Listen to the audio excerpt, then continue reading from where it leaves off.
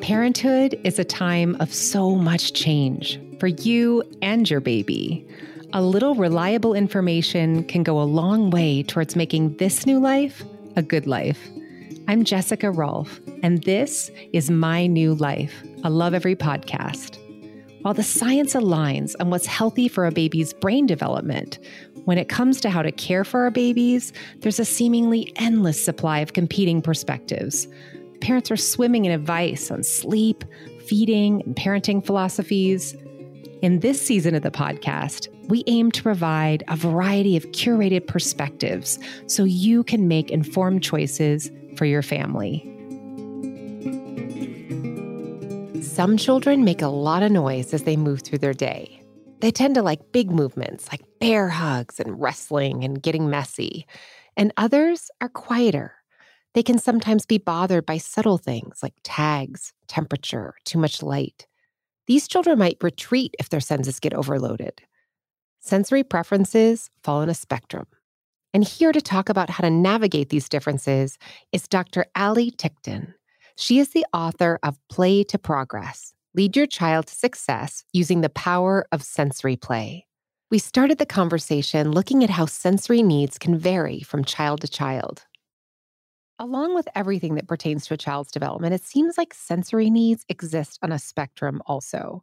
So some children's systems are more deprived and are looking for big inputs. It's like, I think about my middle child here. He's loud and he just craves like big physical interaction with us and with the world. And other children can be easily overwhelmed by sensory input. So like certain scents or bright lights might really bother them, or an uncomfortable tag in their shirt. I'm really wanting to understand this better. Can you explain this?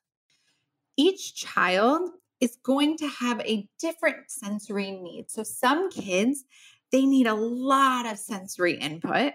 So they might need a lot of vestibular, which is one of our hidden senses. They may need a lot of movement. Whereas another sense, possibly our sense of smell, smells might be really overwhelming to them, and they may really struggle to process smells. So it's not just one child is a big mover and the other child is more hesitant. It's a lot. How do we process each individual sense? I kind of compare it to Goldilocks and the Three Bears, right? We want to have the just right reaction to each sense. So one child may say, oh, that's a little bit too much, not quite perfect. That's not quite enough. And our goal is that within our senses, we get that just right. But of course, you won't always get the just right, and that's okay.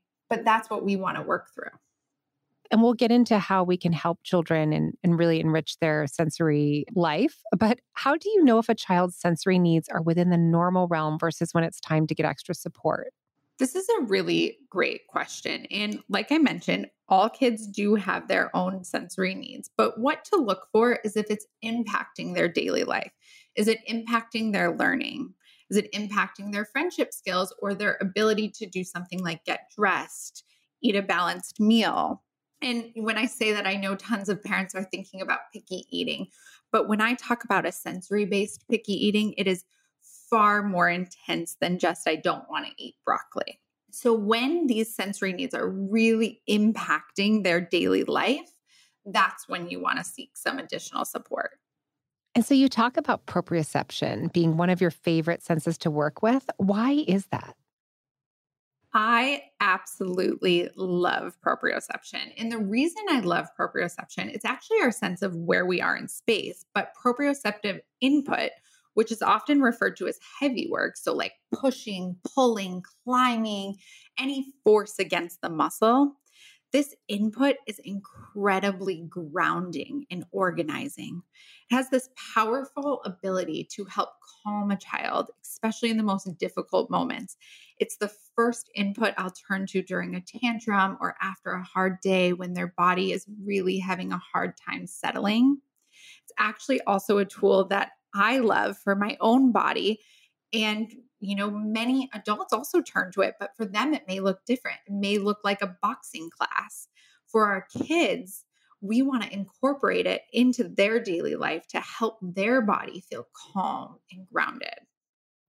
Oh, this is so interesting because my little guy just will come up to me and squeeze me so hard and give me the biggest hugs, and it's actually like getting to the point where it hurts. So, what do you recommend? There are fidget toys, weighted blankets. Like, are those some of the answers to this? I always tell parents it's not one tool fits all or one tool works all the time. Call these body tools, and you want a variety of different tools. The first step is help to bring awareness to your child. I'm very careful to say your body, not you. I wouldn't say you hugged me so hard and I didn't like it. I would say, I noticed your body squeezed me so hard, because it's not a behavior. It's not them, it's their body. And we want to kind of remove the shame and really help bring awareness to their own body's needs. From there, we work through how can we get the need? And it looks different in every environment, because it's going to look different when you're out at Target versus you're sitting in circle time at school. I will often turn to heavy work. So pushing, pulling. If you are at home, I always grab a laundry basket. You can fill the laundry basket with wet clothes, with cans, anything you can, and push and pull. There's a lot of different things you can do at home, like using the couch cushions, pull them off. Now, when you're out in public, that's when some of the little fidgets come into hand, which again, I'll call a body tool. And you can keep just like a little piece of TheraPutty, which is a really resistive putty, in your purse in a little Ziploc bag, and pull that out and hand that to your little one. So as they're sitting in the cart, they can just pull on this putty and get that need out, but it's not bothering anyone. And it's really, really easy and simple. Those are all proprioceptive activities. They provide proprioceptive input. How you might know that your little one is needing more of this input is if you're noticing that they're doing things like crashing, big body movements that really give them that big, intense feeling. They could be hugging, they could be biting.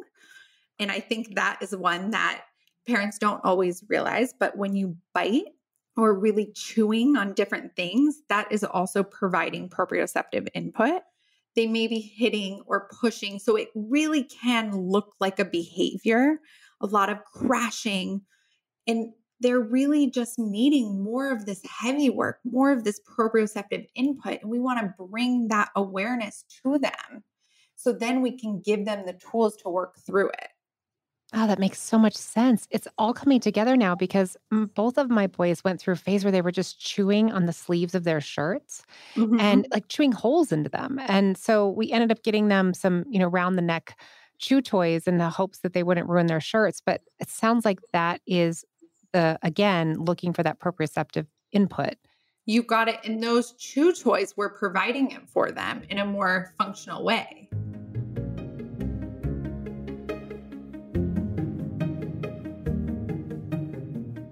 Lots of brain growth happens in the first 3 years of life. But how much of who we become is predetermined by our genetics, and how much is based on our early experiences?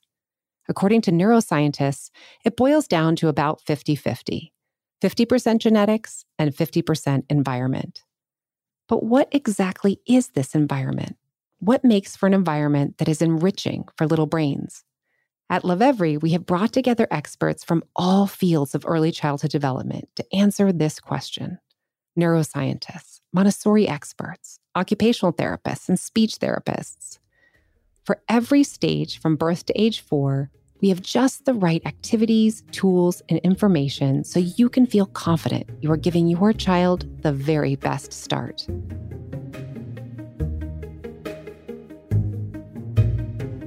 Talk to me about other sensory input that children are looking for that's more common in addition to the proprioceptive input that they're looking for. Yeah, one that comes to my mind, and there's a little girl popping into my mind right now, actually, but is texture, is touch. So some kiddos, you will find them at preschool, head to toe covered mud. When they're washing their hands, they want to get it wet all over them. They're constantly touching slime and they're really, really enjoying that feeling of getting completely messy. They may play with their food, and that might feel really, really good to them. In that instance, that child is saying, I need more tactile input, I need more touch. And one thing I also want to mention on the flip side of this, and I think it is important to mention, we're talking a lot about needing more. But remember, it can also be too much. And if it's too much, sometimes these kiddos will retreat. And I always am really careful. And I always say to teachers when I'm doing teacher trainings, pay attention to the child who is really quiet and has just retreated all the way to the back of the group, because that child may not be jumping into play because all of the sensory inputs are too much for them and they're not disruptive or making a big fuss. So maybe, it can be easy to look over them and say, oh, maybe they're just shy, but really they're struggling with all of the sensory inputs. It's too much for them, it's too overwhelming. And now that is impacting their friendships and their ability to play. And so we give textures to children who are looking for more of the squishy, getting muddy, getting messy. And then how do we respect our child's need to be clean? I know that one of my babies went through that phase where she really just did not want to be dirty at all. I know some of that is kind of is typical development. How do we serve those needs as a child grows? Absolutely. So I will say it's always really important to never push any sensory input on your child. We always respect their boundaries. We offer them. You want to finish the activity and then wipe your hands, or are you feeling like you really need a wipe right now? Because the number one thing as we're working on this is, do they feel safe? If they feel like they're pushed to stay messy, they're going to feel unsafe and get this anxiety in their body that's going to cause them to really never want to engage in that messy play and never get messy. So, the number one thing is, let's create a safety net around them, make them feel safe, and always respect their boundaries. Remember one of the tips that we have on the Love Every blog is to offer a little a popsicle stick as an implement to then engage with the sensory, whether it's, a little bit of paint or, some food that we're doing some sensory play with, but let them kind of do it through an implement instead of actually getting their own hands wet or dirty. You can even use a cotton ball or even food. Broccoli, a head of broccoli makes a great paintbrush. It makes wonderful texture on the paper. So you can really use anything and it's up to them. One other strategy I will often say is, get messy yourself. And I'll tell you, this for me is a big challenge. I happen to be a person that really struggles with mess. But when I'm with a child, I really always will push myself. And I think it's hard as adults to let it get all over you.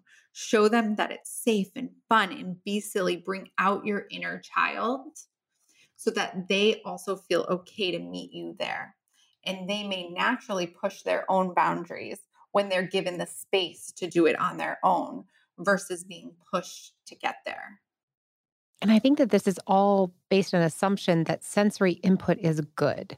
Talk to Right. me about, let's elevate for a second. Help me understand why we need to engage these senses for children's learning.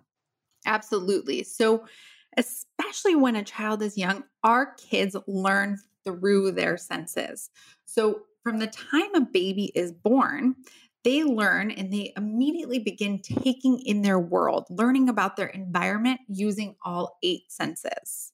My goal is that one day the eight senses are taught in every classroom and everyone knows there's eight senses, not five. So, I will start with our three hidden senses. So, our three hidden senses, the first is our vestibular sense. This is our sense of movement. The second is our proprioceptive sense, or our sense of where we are in space. The third is called interoception, and this is our internal awareness. So, this is a big one for potty training. And then we have the five that you are already familiar with that I don't think we need to list, but our three hidden senses are so important. And my goal is that one day we know all eight senses. And so then how can we have sensory rich play through materials incorporated in engaging all of these senses? I think the first thing that comes to my mind is being picky about your toys.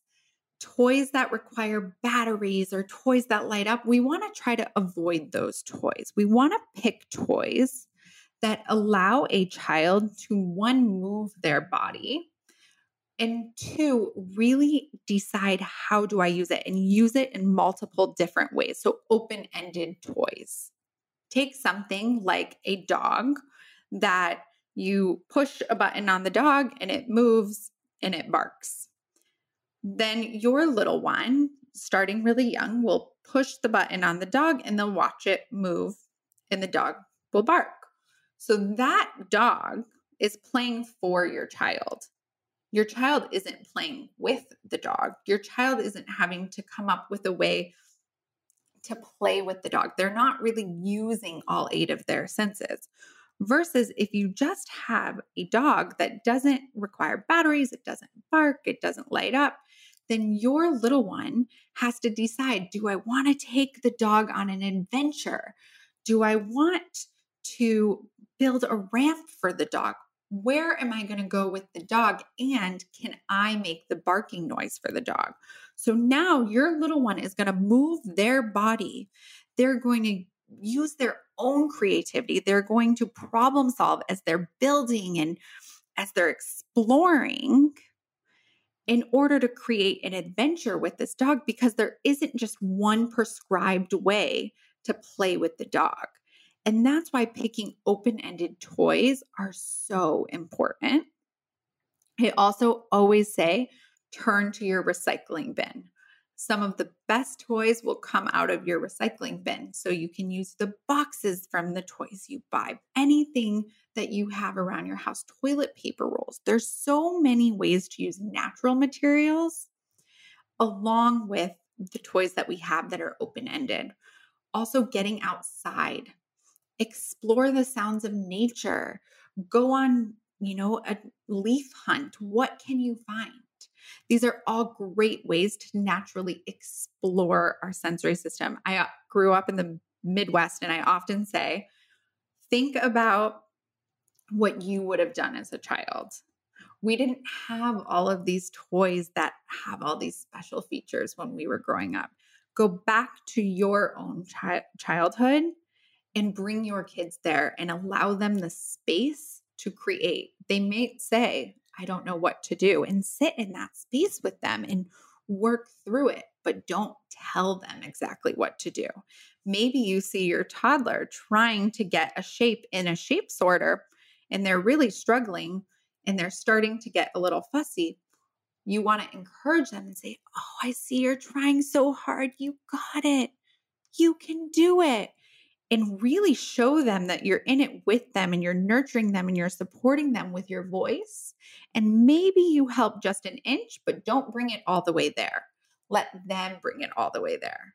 And the other beautiful thing about this is once they get there, once that shape gets in the shape sorter, they are going to be so proud of themselves because they did it. You didn't do it. You supported them along the way, but they completed the task. What is a sensory toolbox? You talk about this in your book. Is it a one size fits all, or does it vary based on the child's needs? So our sensory toolbox is really a box of what I mentioned it earlier, our body tools.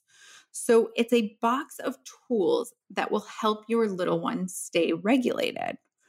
You may have Theraputty in it, which will provide some of that proprioceptive input. You may have some fidgets in it. You may also have something like a weighted ball, which is great for circle time, where a child can roll that weighted ball on their legs or just sit it in their lap. I'm careful in the sensory toolbox, especially because I often recommend that it goes to school, that I pick things that they don't look exactly like toys. So I'd rather have just a plain weighted ball than a weighted stuffy, because the weighted stuffy is going to look a little bit more like a toy and maybe a little more distracting, versus just the weighted ball really is a nice body tool. And the same goes for everything else in there. So little fidgets, just a little piece of Theraputty versus a big pot of slime, when slime is all the rage right now. Every every child will have different body tools in their own sensory toolbox. It's not one size fits all, and it's not this tool works all the time. At different times, you need different things. Just like sometimes your body needs a salad and other times your body needs a burger. The same goes for our sensory toolbox. We want to provide a variety of tools in there and help teach our kids to be aware of what their body needs in that moment. And they can independently just go to this toolbox, grab a tool, and then use it to help them stay regulated. One thing to remember is that regulation is the key to learning. A child can't learn without being regulated. So the first thing we need to achieve is regulation before we can even talk about learning. And this sensory toolbox, the body tools in it will help a child stay regulated. Okay, so wait, how can you tell if a child is playing with something or if it's helping them regulate? Isn't it one and the same? Really good question. It's not one and the same, because if something is helping a child regulate, you'll notice that their body is now calm, they're attending, they're engaging, versus if they're playing with it, they're likely more focused on that item than they are on what, the goal is, whether it's circle time or if they're working on a project, whatever it is, you'll notice that they're more focused on that item than what the group task is, than the group plan is what we call it. And so at that point, that's when you'll kind of say, oh, I'm noticing it's a toy. It may even be disruptive. They may be playing with it in a way that's a little bit disruptive. So that is when we want to go and replace it for a different body tool. Some of us have calm down corners or places where our children can go to just, try and find some calm after having a big, emotional moment. Can you talk about what's in a calming toolkit? You talk about this in your book. Can you explain this? Absolutely. So similar to the sensory toolbox, a calming corner, calming toolkit is an area of your house and can be really wherever works for you. We want it to be a really small area. So I'll often tell parents, if you have a little spot between your couch and your wall, that's kind of just this little dead space, but a place where a child can crawl in, that's the perfect place for your calming corner. And it's a space where a child can go and there isn't much, if any, sensory input. So it's a place where they can start to realize my body is feeling a little out of control. I need to get away from all of the sensory input. So from the noise, from the lights, and it's a really calm spot. And inside of it, you don't have much. You just have, again, we're always coming back to that proprioceptive input. You just have a few heavy work items. So maybe that putty. You may also have some items that will give them deep pressure. And typically, I try to put it in a place that you can eliminate light. So it's a really calm, dark, kind of quiet place. You may have a book in there if that is really, really calming for them, but not 10 books, just one.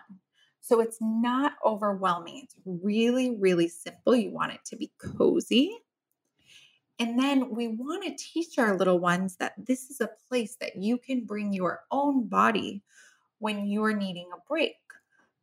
One really important thing about this is that we never tell them, go to your calming corner. Instead, we introduce the calming corner at a time when they're really, really regulated. And then they can slowly learn and practice going there when they're feeling overwhelmed. That makes so much sense. And, you talk about the zones of regulation. So how do you help a parent incorporate, something like this into their house? The Zones of Regulation is a really incredible program. What it does, it essentially matches colors to how a child's body is feeling. So the green zone, they're happy and they're calm. The red zone, they're feeling angry. The yellow zone, their body is losing a little bit of control. I like to have it up. You can put it up on their fridge, in the play space, wherever it's easy for them to go and reference. But first, we're going to teach it to our little one and teach them like, oh, the green zone is when we're happy. And I'll use faces because remember, our little ones can't read. So it's important that we use different faces on the colors. And then you put it up and you just slowly bring awareness to it. You might say, oh, my body's feeling a little bit in the yellow zone. And bring up that mindfulness. So it's essentially just helping them realize how their body feels because they can't use any tools. They can't, they don't know what their body needs without understanding how they feel. So that's the first step is one, identifying how do I feel so I can identify what my body needs. It's actually, it's much like mindfulness. It's really, really incredible to bring that self-awareness from a really young age. And Allie, this has been so great connecting with you. I feel like I could talk to you for another 2 hours, but is there anything that we have left out that you wanted to share with parents? I think the number one thing that I think of is really just allowing your child the space to play and allowing them the space to explore.